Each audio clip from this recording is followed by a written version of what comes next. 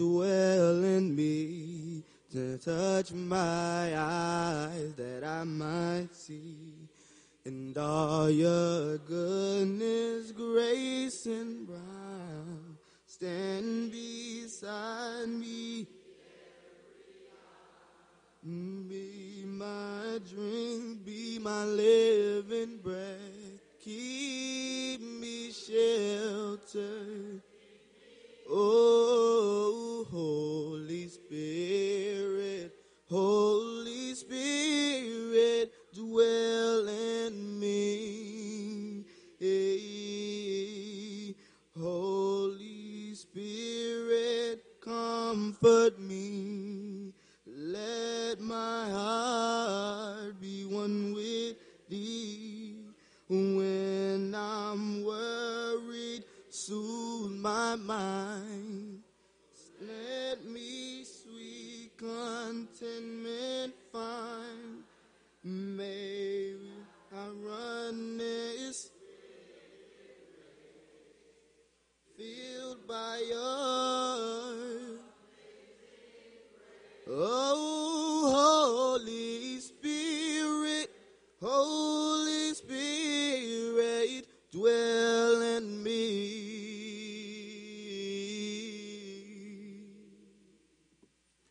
Amen. Good evening. Let us go to God in prayer. Our merciful and heavenly Father, it's once again we've approached thy throne of grace. Thank you, dear Lord, for our lying down last evening, waking up this morning, blood still running warm in our veins. We thank you most of all, dear Lord, for Jesus, who bled and died on the cruel cross at Calvary. We thank you, dear Lord, for taking us throughout this day as we went to and fro. Most of all, dear Lord, we thank you for your grace, your kindness, and your mercy. We ask, dear Lord, a special blessing for our minister, Brother Jones, and a special blessing for Brother Williams as he's come and bringing these wonderful messages to us. Most of all, their wives and their family. Keep them safe from all hurt, harm, and danger. As the Williamses prepare to go back home, we ask the Lord that you give them guidance, give them strength, give them understanding, that all the things that are happening are because of you, because you're in charge. We ask the Lord that tonight our hearts are opening to the prayers, to the wonderful things that we need, and a special prayer for she who was in an accident, and you allowed her to come out once again, dear Lord, and worship with us. We thank you, dear Lord, for this day. All these blessings we ask in thy name. Amen.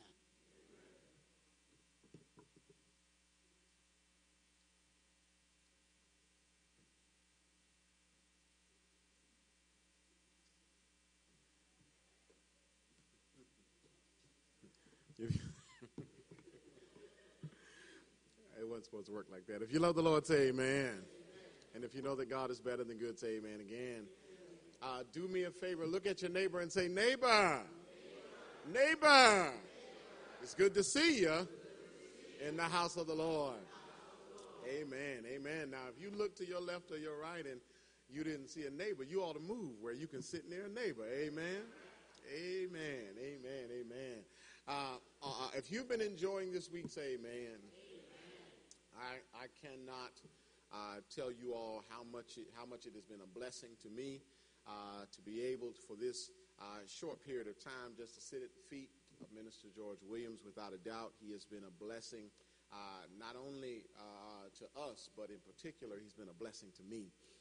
It's good to just be around men of God who have moved in the path that you're striving to move in, who have already crossed many of the roads you're striving to cross. If you all get that, say amen. My daughter is serving on the media ministry team, and she told me before I came up here, she said for me to make sure I introduce myself, because I'm guessing they put my name at the bottom when I say my name. So I am Minister Kevin D. Jones singing. It's a blessing to have y'all watching on tonight. If y'all get that, say amen. Amen. Amen. I don't even want to take any of his time. I know he's going to bless us on tonight. If you're ready for the word, say amen. So we're going to have another song by Christian. He's doing an awesome job. Y'all, let's give him a love deposit on tonight. We'll have another song by our dear brother, and the next voice that you'll hear for the last time in this short period of revival, Minister George Williams, senior minister of the Eastside Church of Christ in Austin, Texas.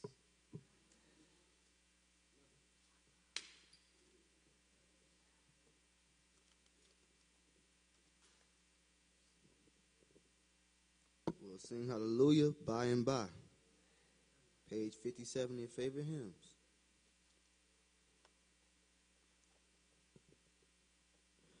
When we reach that city of the New Jerusalem, oh, we're gonna sing hallelujah by. Oh, and we'll know some singers together live that hymn, and oh, we're gonna sing, oh, by, and oh, Lord, when we get on home in glory, gonna rest in peace on that cloud in heaven, in that land. Oh, we're singing never, and we'll sing, oh, we're gonna sing, oh, by and by. And that mighty chorus, voices will so sweetly blend. Oh, we're gonna sing, oh, by and by. Won't be our sadness, just will so burden. Oh, we're gonna sing. We're gonna sing hallelujah by, and oh,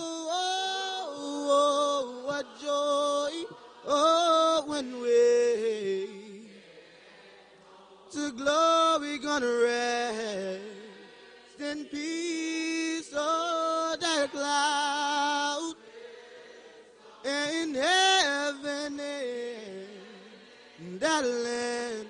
Oh, our saints never die. Oh, we're gonna sing, oh, by, and oh, what joy when we get on home to glory, gonna rest in peace. Oh, that cloud, we're in heaven, in that land. Oh, our saints never die. Oh, we're gonna sing,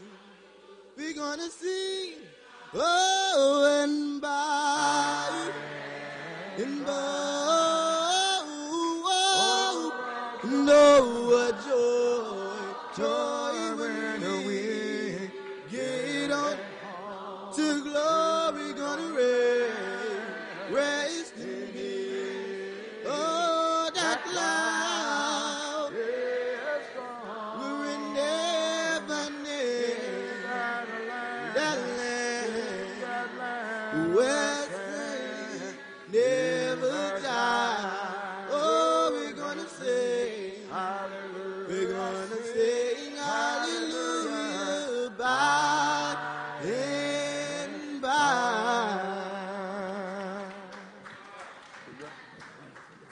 Bless your heart. Amen. Please lift your voices and repeat after me. Bless the Lord, O my soul, and all that is within me. Bless his holy name. Bless the Lord, O my soul, and forget not all his benefits. Amen. I love that psalm, Psalm 103, verses 1 and 2. David has a talk with himself. David reminds himself that he needed to praise God. Sometimes you have to talk to yourself. Amen. How many of you will admit you talk to yourself? Amen. I do. I talk to myself. You know, they used to say that it's not good to talk to yourself. Say if you talk to yourself, something is wrong. But, you know, I have Bible for talking to yourself. And they say, well, you're all right if you talk to yourself, but just don't answer yourself. But I got Bible for answering myself. Amen. You know, the prodigal son said that, what am I doing in this hog pen? He said, I got a father who has bread enough to spare, and I'm out here hungry. He says, you know what I'm going to do? I'm going to get up from here, and I'm going home. And I'm going to tell myself what I'm going to say when I get home. So he told himself what he needed to do and gave himself the answer. And he got up and did it. Sometimes we have to talk sense into ourselves. We know better. Sometimes we just have to grab ourselves and say, you need to do better. Amen? And so it is with David. David said, bless the Lord, O my soul, and all that is within me. Bless his holy name. Bless the Lord, O my soul, and forget not all of his benefits. So oftentimes we are guilty of counting our burdens instead of our blessings. But God has been too good to us for us to major on what's wrong in our lives and minor on what's right in our lives. I promise you, if you start counting, there are many more things that are right in your life than there are that are wrong in your life. And the church said amen.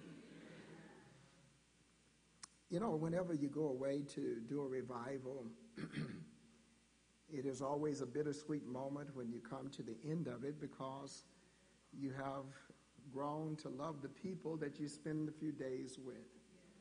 And so certainly, excuse me, I have grown to know your preacher better and to love him better and his family. And I'm appreciative of Kevin.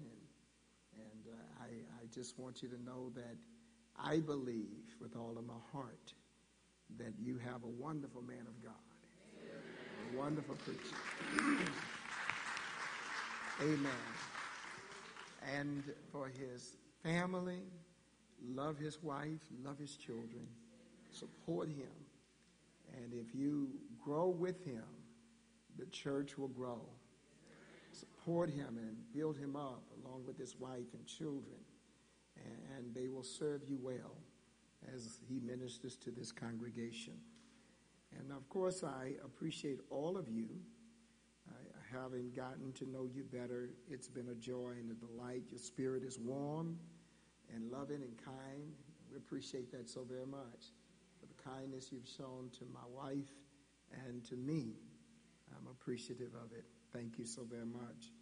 And we solicit your prayers as we travel back to Austin, should the Lord say the same on tomorrow. And as I always say, if I don't see you on this side of heaven again, I will see you in heaven. Amen.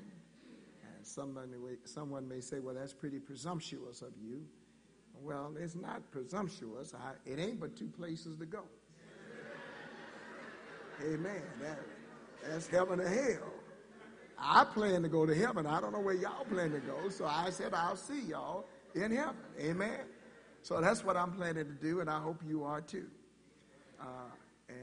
You know, I want to say this because I had forgotten that you guys had a storm that had come through. And so my habit is always to come to the church building the night before so I will know where it is. So I don't have to be trying to guess how far it is. And even if I have GPS, I still want to physically lay eyes on it. So my wife and I drove over according to the address. And when we got here, I said, Gail, this is the address, but this is an abandoned building. I said, they got tarp all on the top of here, and the sign is blown out. Ain't nobody over here. And so I called Kevin. I said, Kevin, now what's the address? And he gave it to me. And I said, well, this is it, but it doesn't look like anybody is here. He said, well, we had a storm. I said, oh, that makes sense. Amen. I just encourage you to put the sign up.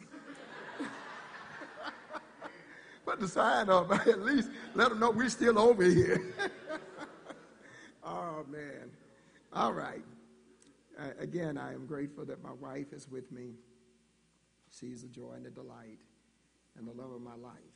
Sweetheart, raise your hand again. I know you don't want to stand up. That's my sweet, lovely wife, and I thank God for her all the time. All right, we're going to try to end. I had a very difficult time trying to decide what sermon to preach, but God put this one on my heart, so this is what I'll do. Please open your Bibles to Psalm 81. Psalm 81. Go ahead and stand, please. I'm going to start reading at verse number 8 and conclude at verse number 16. If you have it, say amen. If you are still trying to find it, say wait on me. All right, that's quite a few. So once you get it, say amen. There we go. Psalm 81, 8 through 6, the Bible says, hear, O my people, and I will admonish you. O Israel, if you will listen to me, there shall be no foreign god among you, nor shall you worship any foreign god. I am the Lord your God, who brought you out of the land of Egypt. Open your mouth wide, and I will fill it. But my people would not heed my voice, and Israel would have none of me. So I gave them over to their own stubborn heart, to walk in their own counsels. Oh, that my people would listen to me, that Israel would walk in my ways. I will soon subdue their enemies and turn my hand against their adversaries. The haters of the Lord would pretend submission to him, but their fate would endure forever. He would have fed them also with the finest of wheat, and with honey from the rock I would have satisfied you. Verse 13 says specifically, oh, that my people would listen to me, that Israel would walk in my ways. I want to talk tonight. Go ahead and be seated, please. That's the ending of it. If my people would only listen to me. I thought this would be a good one to end on, because it is not just a meeting for those who are outside of the church, but also it is supposed to be about reviving those who are in the church. And so I think this one will serve both purposes. Psalm 81 is a psalm that calls for the people of God to celebrate the goodness of God. And it is also a call to the people of God to be obedient to God's word, which would result, God says, in God's continued blessings and benefits. It is a psalm of festive celebration in remembrance of the Lord's deliverance of his people from Egyptian bondage and his subsequent care for them following their deliverance as he led them to the promised land. The occasion, based on the internal evidence that appears in this particular psalm, appears to be the Feast of Tabernacles. It is the celebration of the Feast of Tabernacles. Look, if you will, at verse number 3 as I read it. The Bible says, in Psalm 81 in verse 3, blow the trumpet at the time of the new moon. And so he specifies when this was to occur.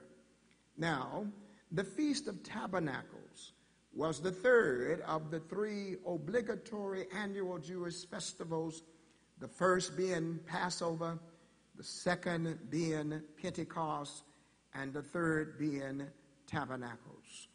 I want you to look, if you will, at Deuteronomy chapter 16 and verses 13 through 17. And this tells us about the feast, or the Feast of the Tabernacles.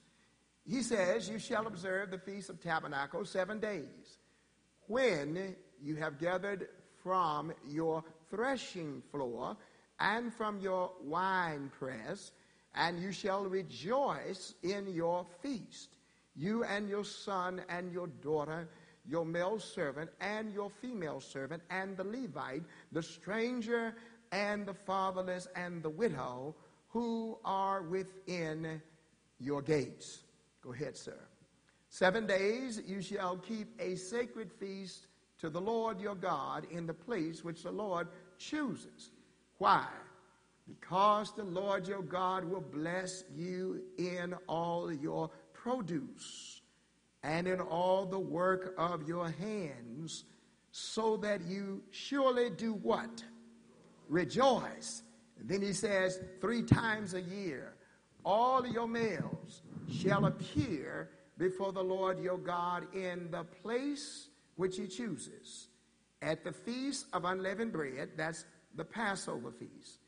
At the Feast of Weeks, that's Pentecost. And at the Feast of Tabernacles. And watch this. And they shall not appear before the Lord empty-handed. Now, the Feast of Tabernacles was a time of great rejoicing, and it was also a time of great celebration. It was the celebration of God's bounty, of the bounty of the harvest that the Lord had blessed them with. Now watch this. In other words, he says, I have blessed you tremendously, and since I have blessed you, I want you to be thankful. I want you to rejoice. But not only do I want you to rejoice, but I don't want you to appear before me empty-handed. Now watch this. That tells me 2 things. That blessed folk ought to be rejoicing people, and blessed people ought to be liberal with giving to the Lord. And somebody ought to say amen. How many of you in here tonight are blessed by God? Let me see your hands. See, I said something now. I said that if you've been blessed by God, then you ought to have a happy and joyful spirit, whereby you rejoice in the fact that God has been good to you. And look at us, church. We are blessed people. We don't just have daily bread. We have weekly bread. We don't just have weekly bread. We have food stored up in freezers. We are dripping with the blessings of God. We have so many clothes that we don't even have a place to put them anymore. We have moved them out of the closet and put them into the garage. We have more than one car to park in the garage. We have rooms that we just pass by and look at the furniture. We have dishes that we don't eat out of. God has blessed us tremendously. We are dripping with the blessings of God. I have a sermon that I preach on where I talk about how fat and greasy we are. And I'm not talking about the size of us, but the Bible says the liberal soul shall be fat. Amen. That means a horn of oil, a heel of oil. In other words, God says, I will bless you to be fat and greasy when you do right by me. And when I look out into the crowd, I see a lot of fat and greasy folk with the blessings of God. Are y'all listening to me? I'm just simply saying we are dripping with the blessings of God. And God says, when I have been good to you, you ought to show it in your attitude, and you ought to show it by what you give back. And the church said amen. And according to Leviticus chapter 23, I'm not going to read this one, verses 33 and 34, the Feast of Tabernacles occurred in the 7th month of the Jewish calendar, known as Tishri, corresponding to our September and October.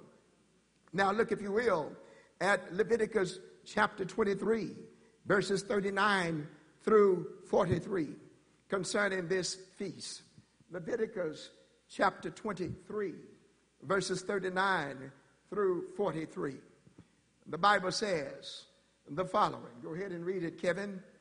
All right. They got it up now. Also, on the 15th day of the 7th month, when you have gathered in the fruit of the land, you shall keep the feast of the Lord for 7 days. On the first day, there shall be a Sabbath rest. On the 8th day, a Sabbath rest. Keep going, please. All right? Kevin, pick it up. You shall take for yourselves what? The fruit of beautiful trees, branches of palm trees, the boughs of leafy trees, willows of the brook, and you shall rejoice before the Lord your God for 7 days. You shall keep it as a feast to the Lord for 7 days. In the year, it shall be a statute forever in your generation. You shall celebrate it in the 7th month. Watch this now. You shall dwell in booths for 7 days. All who are native Israelites shall dwell in booths, that your generation that may know, now watch this, that your generations may know that I made the children of Israel dwell in booths when I brought them out of the land of Egypt. I am the Lord your God. Now watch this. The Feast of Tabernacles was also a time when God's people would leave their homes and build booths, tents, out of palm branches and other types of trees, and live in them for 7 days. Now, how would you like to leave your plush, carpeted house, comfortable bed, and go out and live in the wilderness for 7 days? God says, that's what I want you to do. And why do I want you to do that? He says, to commemorate the reality of how God took care of his people. In other words, of how I took care of you in a barren, harsh wilderness. God gave them bread from heaven and gave them water from a rock. He proved that he was Jehovah Jireh, that he was the Lord who would provide. And the Feast of Tabernacles reminded them of the provision of God. Even in the most difficult times of your life, in a desert land where nothing would grow, God said you never went hungry one single day.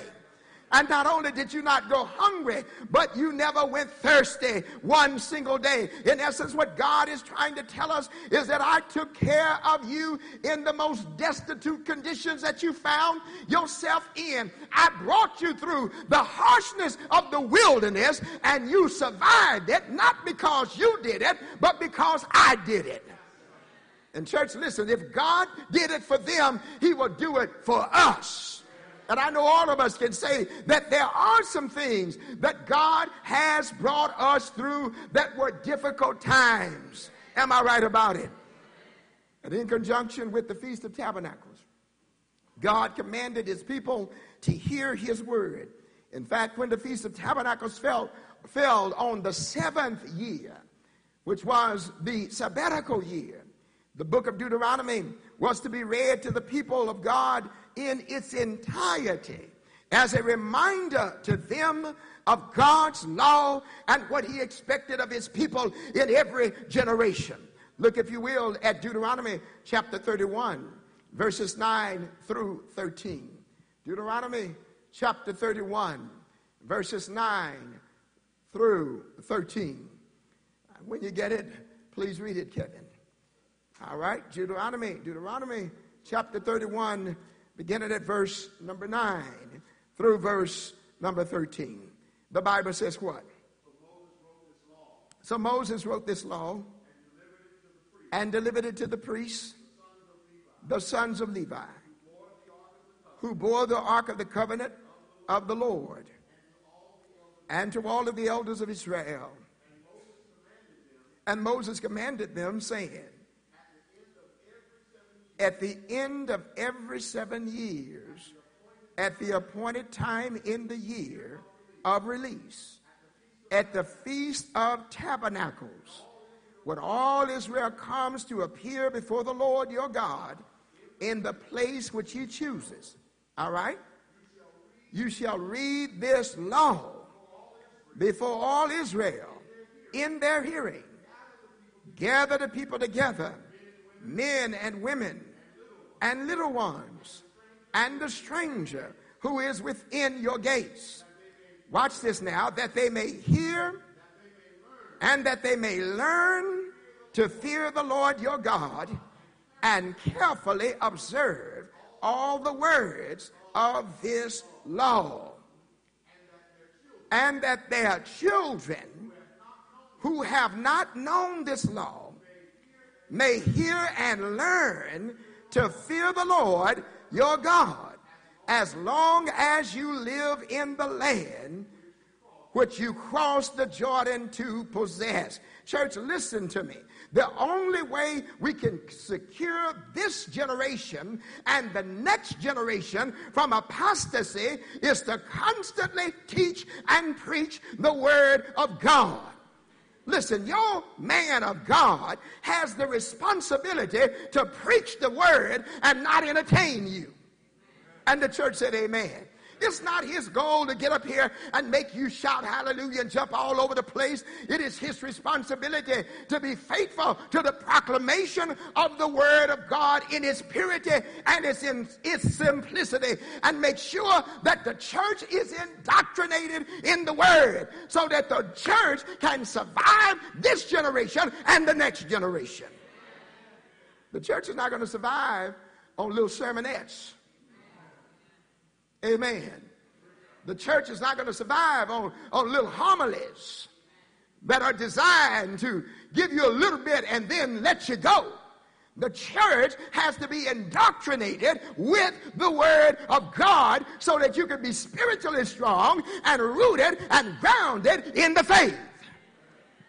Psalm 81, we are in a time right now, church, when the church is in the throes of a neo-apostasy, a new apostasy. We have brethren who are departing from the faith, and our young people are leaving the church and gravitating towards some other stuff that's not the truth. And the only way that we're going to root and ground them in the truth is that they got to know it. And they're not going to get it just by showing up a little bit every now and then. The word of God must be proclaimed from the pulpit. The word of God must be taught in the Bible classes. And the parents must teach their children the word of God when you are at home. God's word must be taught. It is the word of God that roots and grounds us in the faith. Psalm 81 is centered around the celebration of the Feast of Tabernacles. And it is divided into two parts. Part 1, verses 1 through 5, is a summons to the people of God to come together and praise God with enthusiasm. And the second part of it, verses 6 through 16, focuses on hearing and obeying the word of God. Let's go to the psalm quickly now. Psalm 81, verses 1 and 2. Psalm 81. Watch what it says. The Bible says, Psalm 81, sing aloud to God our strength. Make a joyful shout to the God of Jacob raise a song and strike the timbrel, the pleasant harp with the lute. Now, the Bible says that I want you to come together. I want God's people to come together. And when God's people come together, he says, I want you to come together singing and playing the instrument. Now, one of the major differences in Old Testament worship and New Testament worship is the fact that in the Old Testament, the Bible is absolutely crystal clear that the playing of mechanical instruments of music was acceptable by God. But just as clear as the Bible is in the Old Testament that playing the mechanical instruments was accepted by God, just as clear as that was, it is equally as clear in the New Testament that singing is the only kind of singing or without mechanical instruments that's acceptable to God. Amen. Watch this now. You see, God made no doubt about it in the Old Testament that it's all right for you to worship me using mechanical instruments. But when you come into the New Testament, you don't find one single mechanical instrument nowhere in the New Testament. And if God was clear about it in the Old Testament, he's also clear about it in the New Testament. God says you can play in the Old Testament, but in the New Testament, he says sing. Look at the Bible. Look at Ephesians chapter 5, verse 18 and 19. Ephesians chapter 5, verse 18 and 19. All right? Are y'all with me? And do not be drunk with what?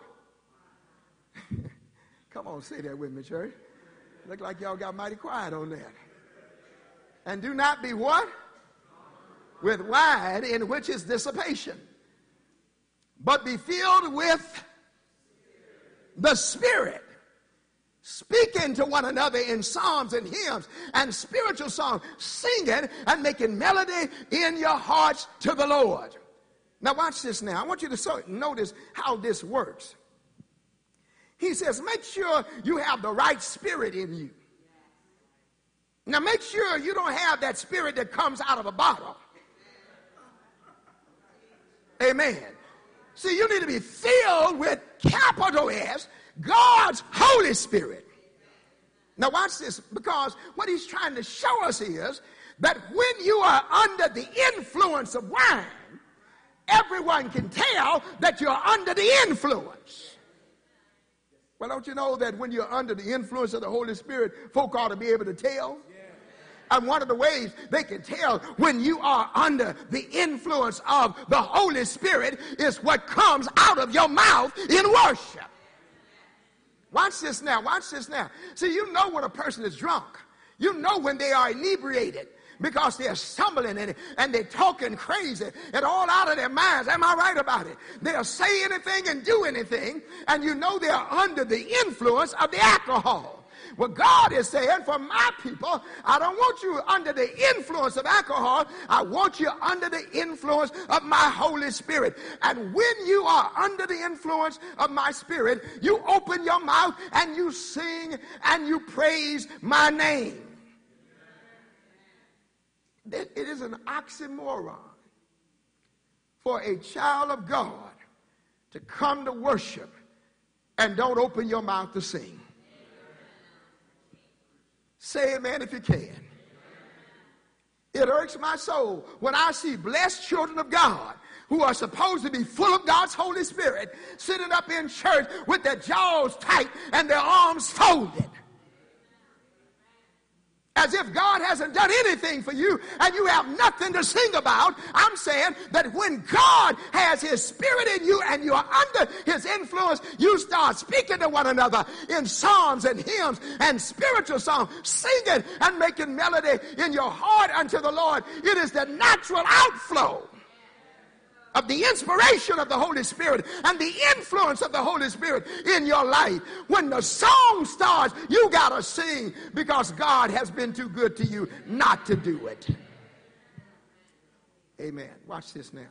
He says singing, not playing, plucking, beating, and bonging and making melody where? Not on the harp, not on the piano, not on the guitar, not on the organ, not on the drum. This comes from the human heart. He says from the emotions, from that part of you that houses your will, your intellect, and your emotions. He says, singing and making melody in your hearts to the Lord. Now, some of the scholars try to say, well, when you start talking about that word singing and making melody, they try to bring in the Greek word silo, which means to pluck, to twitch, and to twain. And they say that is evidence that you can have mechanical instruments. Well, if that is the case, in order for us to fulfill this commandment, then everyone must possess in his possession, must have in his possession a mechanical instrument in order to fulfill the commandment. You can't have a band. Everybody in here got to have it. God has given you the instrument that he wants to be praised with. That is the human vocal cords.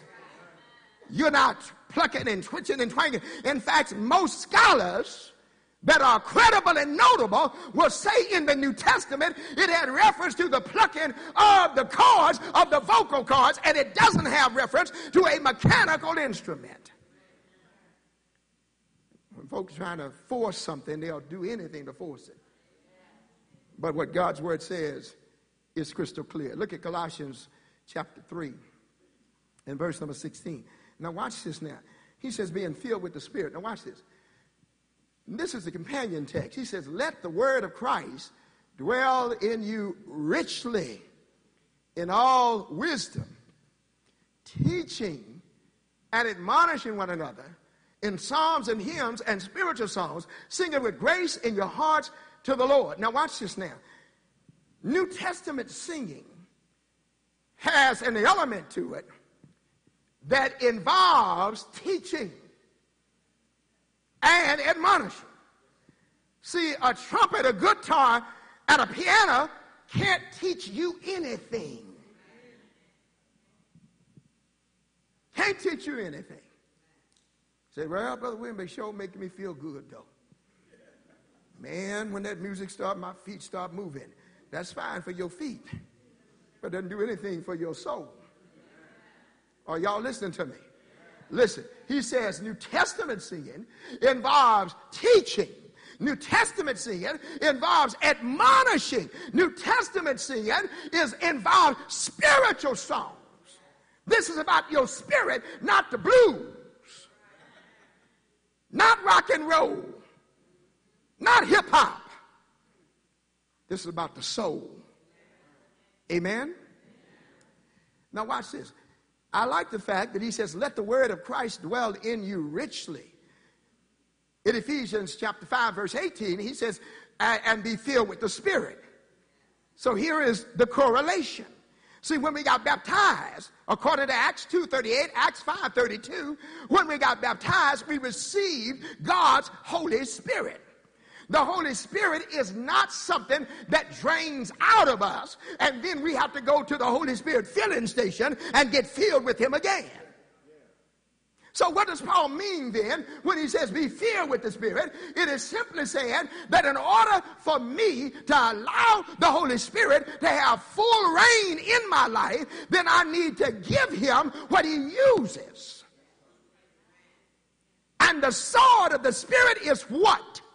Come on, church. The sword of the Spirit is the Word of God. So when I fill my heart with the Word of God, I am giving the Holy Spirit what he needs to operate fully in my life. So you want to know why people don't have a spirit of rejoicing and they don't have a spirit of worship and praise given to God? That is indicative of the fact that perhaps they haven't been in the Word. Because when you get full of the Word, the Holy Spirit has much to work with, and as he has more to work with, the more he will work in your heart and bring forth praise. Are y'all with me? And you can look at Hebrews chapter 13, verse 15. The Bible tells us that we are to offer him the sacrifice of the fruit of our lips.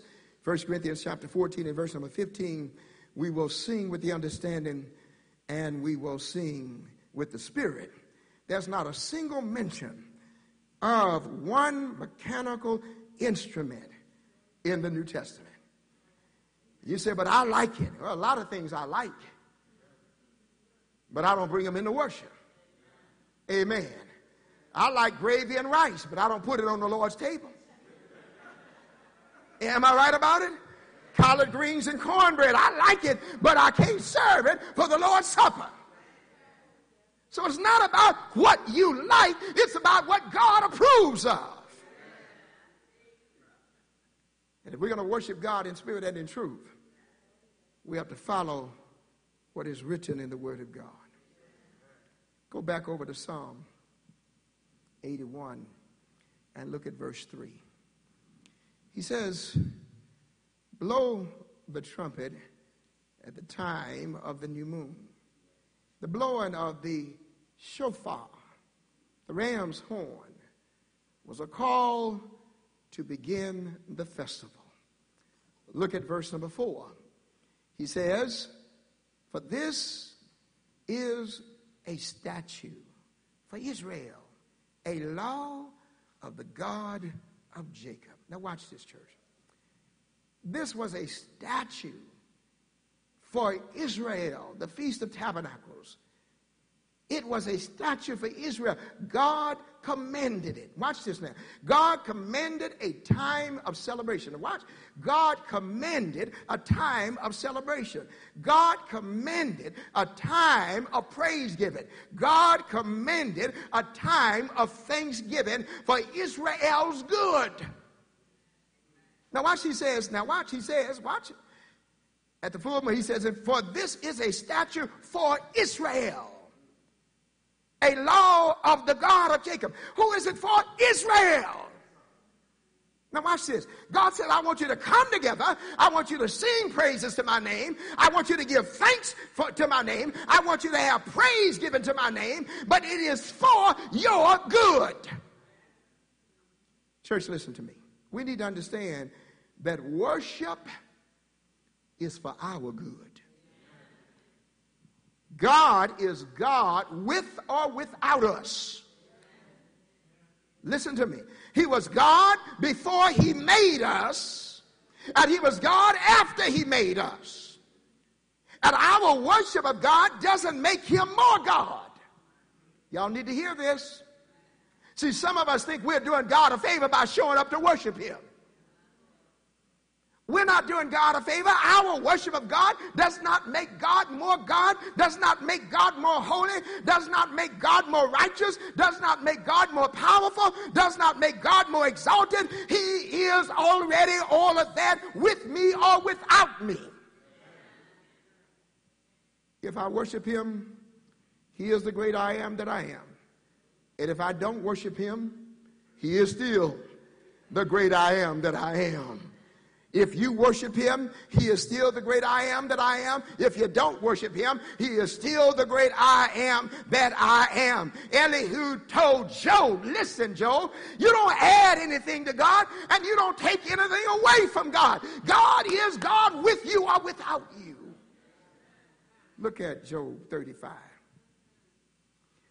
Look at Job 35. Some of us need to understand that because somehow or another we have forgotten it. We think that somehow or another we add into God by showing up. We're not. God designed worship. Yes, he desires it and deserves it. But worship is for our good. So listen to Job 35, verse 1. He said, moreover, Elihu answered and said, do you think this is right? Do you say my righteousness is more than God's? For you say, what advantage will it be to you? What profit shall I have more than if I had sinned? You know, Job is all caught up in his trial and tribulation. And Job said, well, you know, it wouldn't make any difference if I sin. You know, I'm going to still be in the same condition that I'm in now. I've been living righteous and look at me. So I might as well have lived that kind of life, a sinful life, and I would have been all right, or I'm going to still suffer the same thing. So what does it matter? And so Elihu said, let me tell you something. In verse number 4, I will answer you. and your companions with you. Look to the heavens and see, and behold the clouds. They are higher than you are. If you sin, what do you accomplish against him? Y'all didn't see that. If you sin, what have you done that's going to change God? Or if your transgressions are multiplied, what do you do to him? If you are righteous, what do you give him? Or what does he receive from your hand? Your wickedness affects a man such as you, and your righteousness a son of man. In essence, what he's saying is your wickedness nor your righteousness does not change God one iota. Say amen if you can. See, God is going to be God whether you live right or whether you live wrong. Whether you worship him or don't worship him, God is still going to be God. And he's still going to be in the same place, and he's still going to be in charge. Watch this. God deserves our worship, church. God desires our worship. But, watch this now. He is still God with or without our worship. Worship. Why worship then? Worship reminds us of who God is. And worship reminds us of who we are. Worship reminds us of what God has done for us. And worship reminds us of what God will do for us and what God expects from us and the blessings that we have received from God. So when we come to worship, we are the ones who benefit from worship. We are reminded that God is God. We are reminded that God is good. And we are reminded that God has the power to save me or condemn me. And so we come to worship to be blessed. Not to make God more God. Amen. Look at verses 5a, verse 5a and b. He says, Psalm 81, verse 5, this he established in Joseph as a testimony when he went throughout the land of Egypt. He says, where I heard a language I did not understand. Now, God gave them the Feast of Tabernacles, like all of the feasts, as a witness to the reality, watch this now, of the historicity of the event that it was a reminder of. Watch this. So God says, I want you to do this because it connects you to the history of the event. To let you know, watch this, that this actually did happen in the history of my people. Look at verse 5 again and look at the latter part of it. He says, where I heard a language I did not understand. God's people, watch this now, heard the language of God. They had to learn a new language. They only knew the language of Egypt. Watch this now. And the language of captivity and the language of slavery. But God will teach them a new language. And the language that God is going to teach his people is that his people are a royal priesthood, a holy nation, a free people, the people of God and not a captive people. In other words, once God delivered them from Egypt physically, he then had to deliver them from Egypt spiritually and psychologically, because they were not just in physical bondage, they were in spiritual bondage and they were in psychological bondage. And now God says, I've gotten you out of Egypt. Now I've got to get Egypt out of you. I got to teach you how to talk. Got to teach you how to walk. I got to teach you a new language. Now, what's the application to us, church? Watch this now. Remember, I'm tying all of this to worship. And that's part of what we do when we come together every first day of the week. It's all about God trying to teach us a new language. Listen to me. What language is that? God is trying to teach us a new language and to have a new mentality and a new way of living. God says, I want to teach you how to talk right. I want to teach you how to walk right. I want to teach you how to let go of the world. That's what worship is about. It's about helping us to get closer to God so we'll learn the language of God instead of the language of the world. Say amen if you can. But watch this. The problem with too many of us, you need to hear it, is that we're not looking for newness. We're just looking for a brief paint over. Help me. Let me help you to understand what I just said. Too many of us have what I call spray paint religion. We don't have time for God to strip off all of that old paint and grind us down to the raw metal, prime us, and paint us anew. That's too time consuming. I got to be in prayer. I got to be in worship. I got to be in the Bible. I've got to truly change. I don't want to truly change. What I want is a little spray over. Watch this. We just want a little spray paint religion on top of our mess so we can get in and get out. And as soon as we find ourselves in the heat of trouble and the sunlight of trouble beams down on our lives and it begins to rain on our lives, that mess underneath that little spray over religion washes off and it exposes all of the dents in our lives and all of the issues that we never dealt with and that we did not allow God to heal in our lives. And now all of a sudden we see that that little spray paint religion that we were content with does not sustain us in difficult times. Are y'all with me, church? Spray paint religion washes away. And that's why some of our faith is anemic. Our homes are all messed up. Our marriages are messy. Our lives are powerless. Our dreams are dead.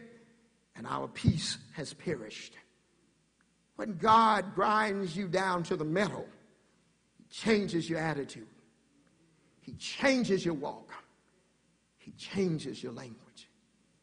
You see, now you don't talk about, I cannot do this. Now you say, I can do all things through Christ who strengthens me. I can't make my marriage work. How does a child of God say that? You have God in your life. You have a new language. You can. But God has to be real in your life. I can't forgive that sister. I can't forgive that brother. How can you say that if God is real? God changes your language, changes your attitude, and He puts a new speech in your mouth. Listen, what happens to us? This place tonight ought to be full of people. Not because I'm preaching, but because the Word of God is being preached. God says every Lord's Day, every time the church comes together, I'm trying to teach you to be new. Now, let me bring this to a close. The second part of Psalm 81, verses 6 through 16, is a call to God's people to listen to and to be obedient to His Word. Watch what he says in verse 6. He says, I removed His shoulder from the burden. I removed His shoulder from the burden. His hands were freed from the baskets. This is a picture of how it was with Israel before God delivered them from Egyptian bondage. Stay with me. God said that as slaves, Israel was carrying baskets full of dirt and bricks on their shoulders. And he says, I delivered your shoulders from the load and the baskets from your hands. God says, when you reflect back on from whence you have come, you ought to have some celebration in your heart for me. In other words, he says, church, listen to me. What you need to do every now and then is travel back down the lane of history and look at where you once were and what God delivered you from and where God has brought you from to where God has brought you to. And the church ought to say amen. Some of you had some heavy burdens. Your shoulders were tired and weary, not your literal shoulders, but your heart. You were burdened down and weighed down in heart and in mind. Your hands had become weary of the task that life had laid at your footsteps, and God brought deliverance to you. Some of y'all ought to be able to testify that God brought you from somewhere to here. Am I right about it? God delivered you from chemical enslavement. God delivered you from sexual enslavement. God delivered you from having a heart full of hate. Gave you the spirit to be able to forgive those who had abused you when you were young. Abused you verbally and sometimes even physically. And God empowered you to get beyond it. We ought to thank God for what he's done. Thank God for where he brought us from to where he brought us to. If the Lord has taken some heavy burdens off of your shoulders, if the Lord has lightened your load in life, then you ought to have some celebration of praise for him. Look at verse 7. He says, you called in trouble and I delivered you. Lord, have mercy. He says, you called to me when you were in distress, and I answered you and delivered you. Have I a witness in the house? Can anyone testify to that reality? Amen. I see hands going up. I thank God for that. I know where my hand can go up. I know that God has delivered me from some stuff. God has done some things for all of us. And I believe that all of us ought to have what I call a delivery diary. We ought to have a deliverance diary where we ought to write down in our own hearts, if we don't write it down on paper, what God delivered us from. And we ought to go back and look at it every now and then and say, thank you, God. Amen. Look at 7b. He says, you called in trouble and I delivered you. I answered you in the secret place of thunder. I tested you at the waters of Meribah. God says, I took you to Mount Sinai and I spoke to you from a thick cloud. Look at verse number 7, verse C. I'm not going to look at all of this, but I want to look at Exodus chapter 7 right quick. Exodus 17, rather. Exodus 17, 1 through 7. Exodus 17, 1 through 7. He says, then all the congregation of the children of Israel set out on their journey from the wilderness of Sin, according to the commandment of the Lord, and camped in Rephidim. But there was no water for the people to drink. Therefore the people contended with Moses and said, give us water that we may drink. So Moses said to them, why do you contend with me? Why do you tempt the Lord? And the people thirst there for water. And the people complained against Moses and said, why is it that you brought us up out of Egypt to kill us and our children and our livestock with thirst? So Moses cried out to the Lord, saying, what shall I do with this people? They're almost ready to stone me. And the Lord said to Moses, go on before the people and take with you some of the elders of Israel. Also take in your hand your rod with which you struck the river, and go. Behold, I will stand before you there on the rock in Horeb, and you shall strike the rock, and water will come out of it, that the people may drink. And Moses did so in the sight of the elders of Israel. So he called the name of the place Massah or Meribah, because of the contention of the children of Israel, and because they tempted the Lord, saying, is the Lord among us or not? Now watch this. God said, you complained, you grumbled, and you griped, and I gave you water. Now, I want to ask you a question. Has God blessed you in spite of you? Amen. Am I right about it? See, they grumbled and griped and complained and talked about, God, you brought us out here to kill us. And God said, Moses, go strike the rock.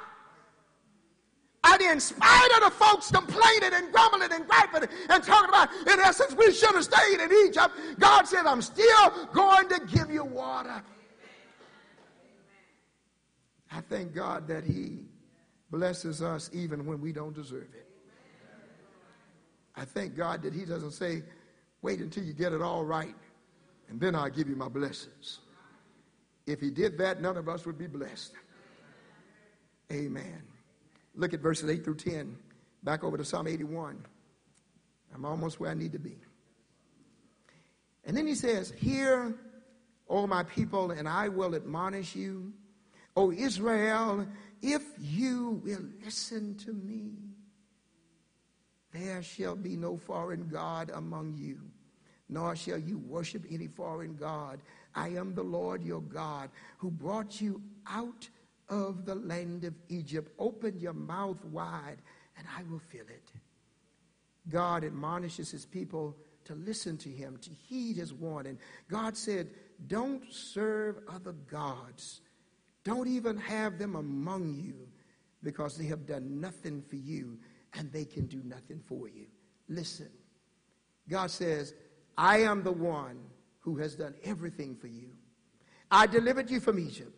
I opened the Red Sea and let you walk across on dry land. I drowned the Egyptian army and washed their bodies upon the shores so that you wouldn't have to fear them anymore. I fed you with bread from heaven in the wilderness. I gave you water from the rock. I put shade over you in the daytime, and I gave you light to walk by in the nighttime. I gave you victory over your enemies. I kept your feet from swelling and your clothes from wearing out. In the wilderness, I opened the Jordan River and allowed you to walk across on dry ground into the promised land. I brought down the walls of Jericho. I drove the nations out and gave you a fruitful and fertile land.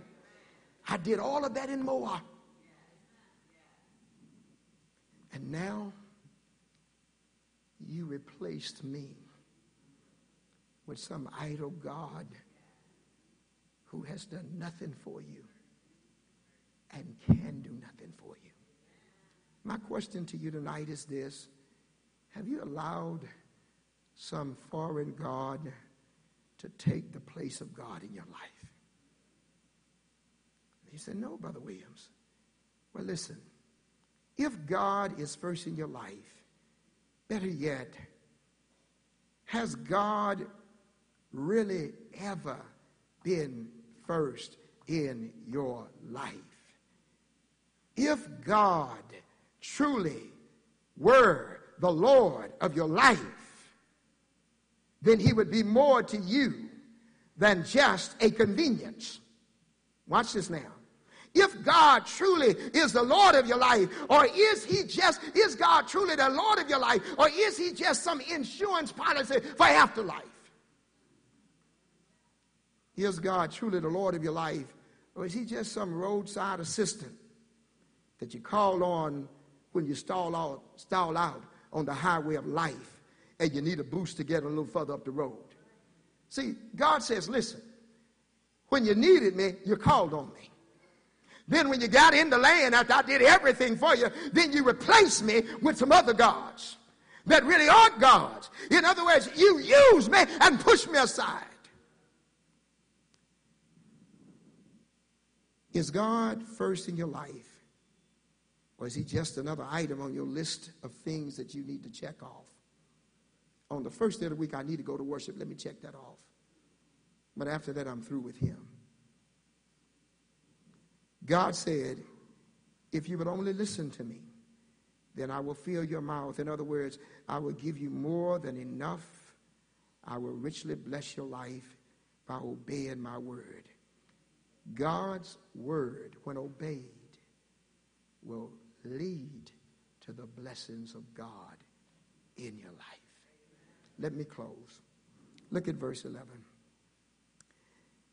But my people would not heed my voice, and Israel would have none of me. I want to tell you something, church. To me, this is one of the saddest verses in the Bible. Kevin, I cannot hardly read that verse without breaking down and crying. Every time I go in my private study and I read it, even in studying this lesson again, it brought tears to my eyes. In the Hebrew, it literally says, Israel did not want me.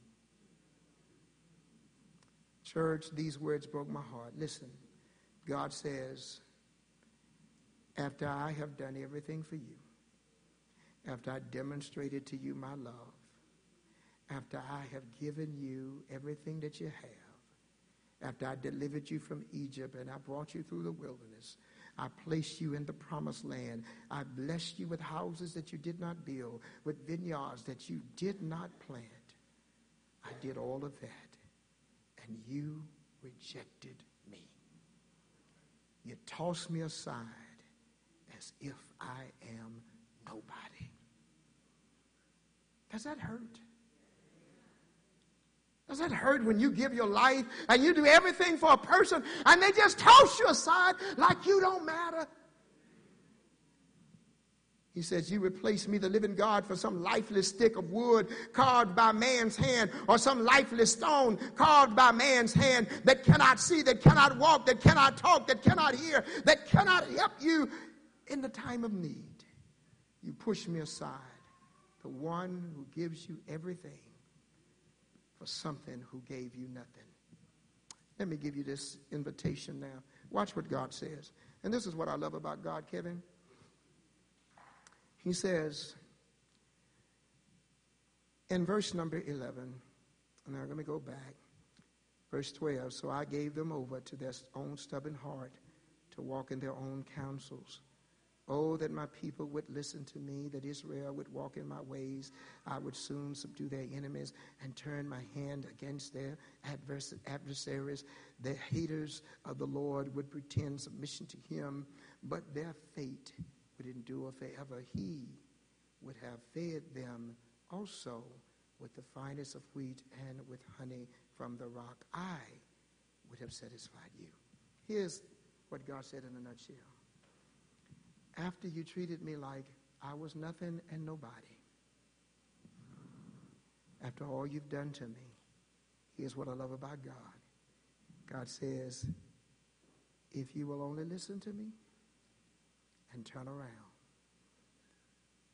I'll receive you back and I will bless you more. Ain't that a good God? See, listen, let me put it in this way, in this vernacular. You turn your back on God and you run the streets of Fort Lauderdale, Pembroke, Florida. All right. You run the streets. You do everything you want to do. You live like you don't know God. You despise him. And God says to you, in spite of how you treated me, if you'll just hear my word, I'll take you back. I'll forgive you. I'll restore you. And I will bless you just like I blessed you before.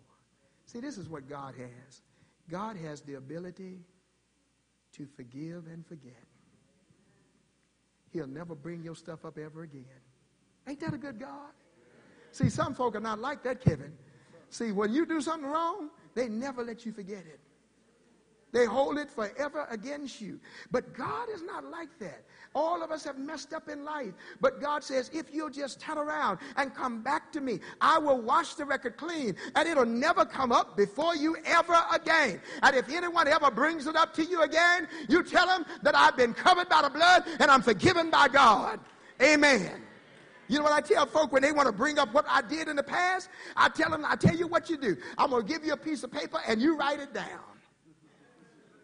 Everything that you know about me, everything that you want to say about me, write it down. And then I want them to give it back to me, and I'm going to look at it, and I'm going to read it, and I'm going to start praising God and say, look what God has forgiven me of.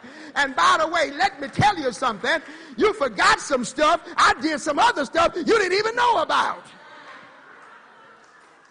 That's the God we serve, church. What an awesome God he is. He said, if you just come back, I'll wipe the slate clean. I'll forgive you. I'll restore you. And I'll bless you. Anyone want to come to God tonight? If you do, if you believe Jesus came, suffered, bled, and died for your sins, that he was buried, and that he rose again, if you're willing to repent of your sins, stand tonight and confess the name of Jesus. And we will baptize you in water for the remission of your sins. And the Lord in heaven will add you to the church of Christ. You don't have to join anybody's church. If you join one, it's the wrong one. But if you just obey God, he'll add you to his blood-brought, spirit-filled, glory-bound family, the church of Christ. Won't you come as we together stand and sing?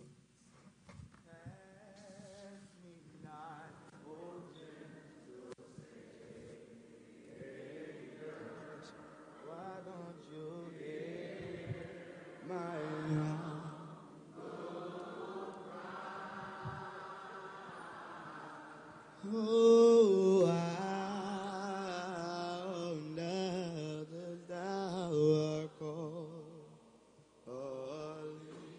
singing a tune, not pass me by, and I'm calling you.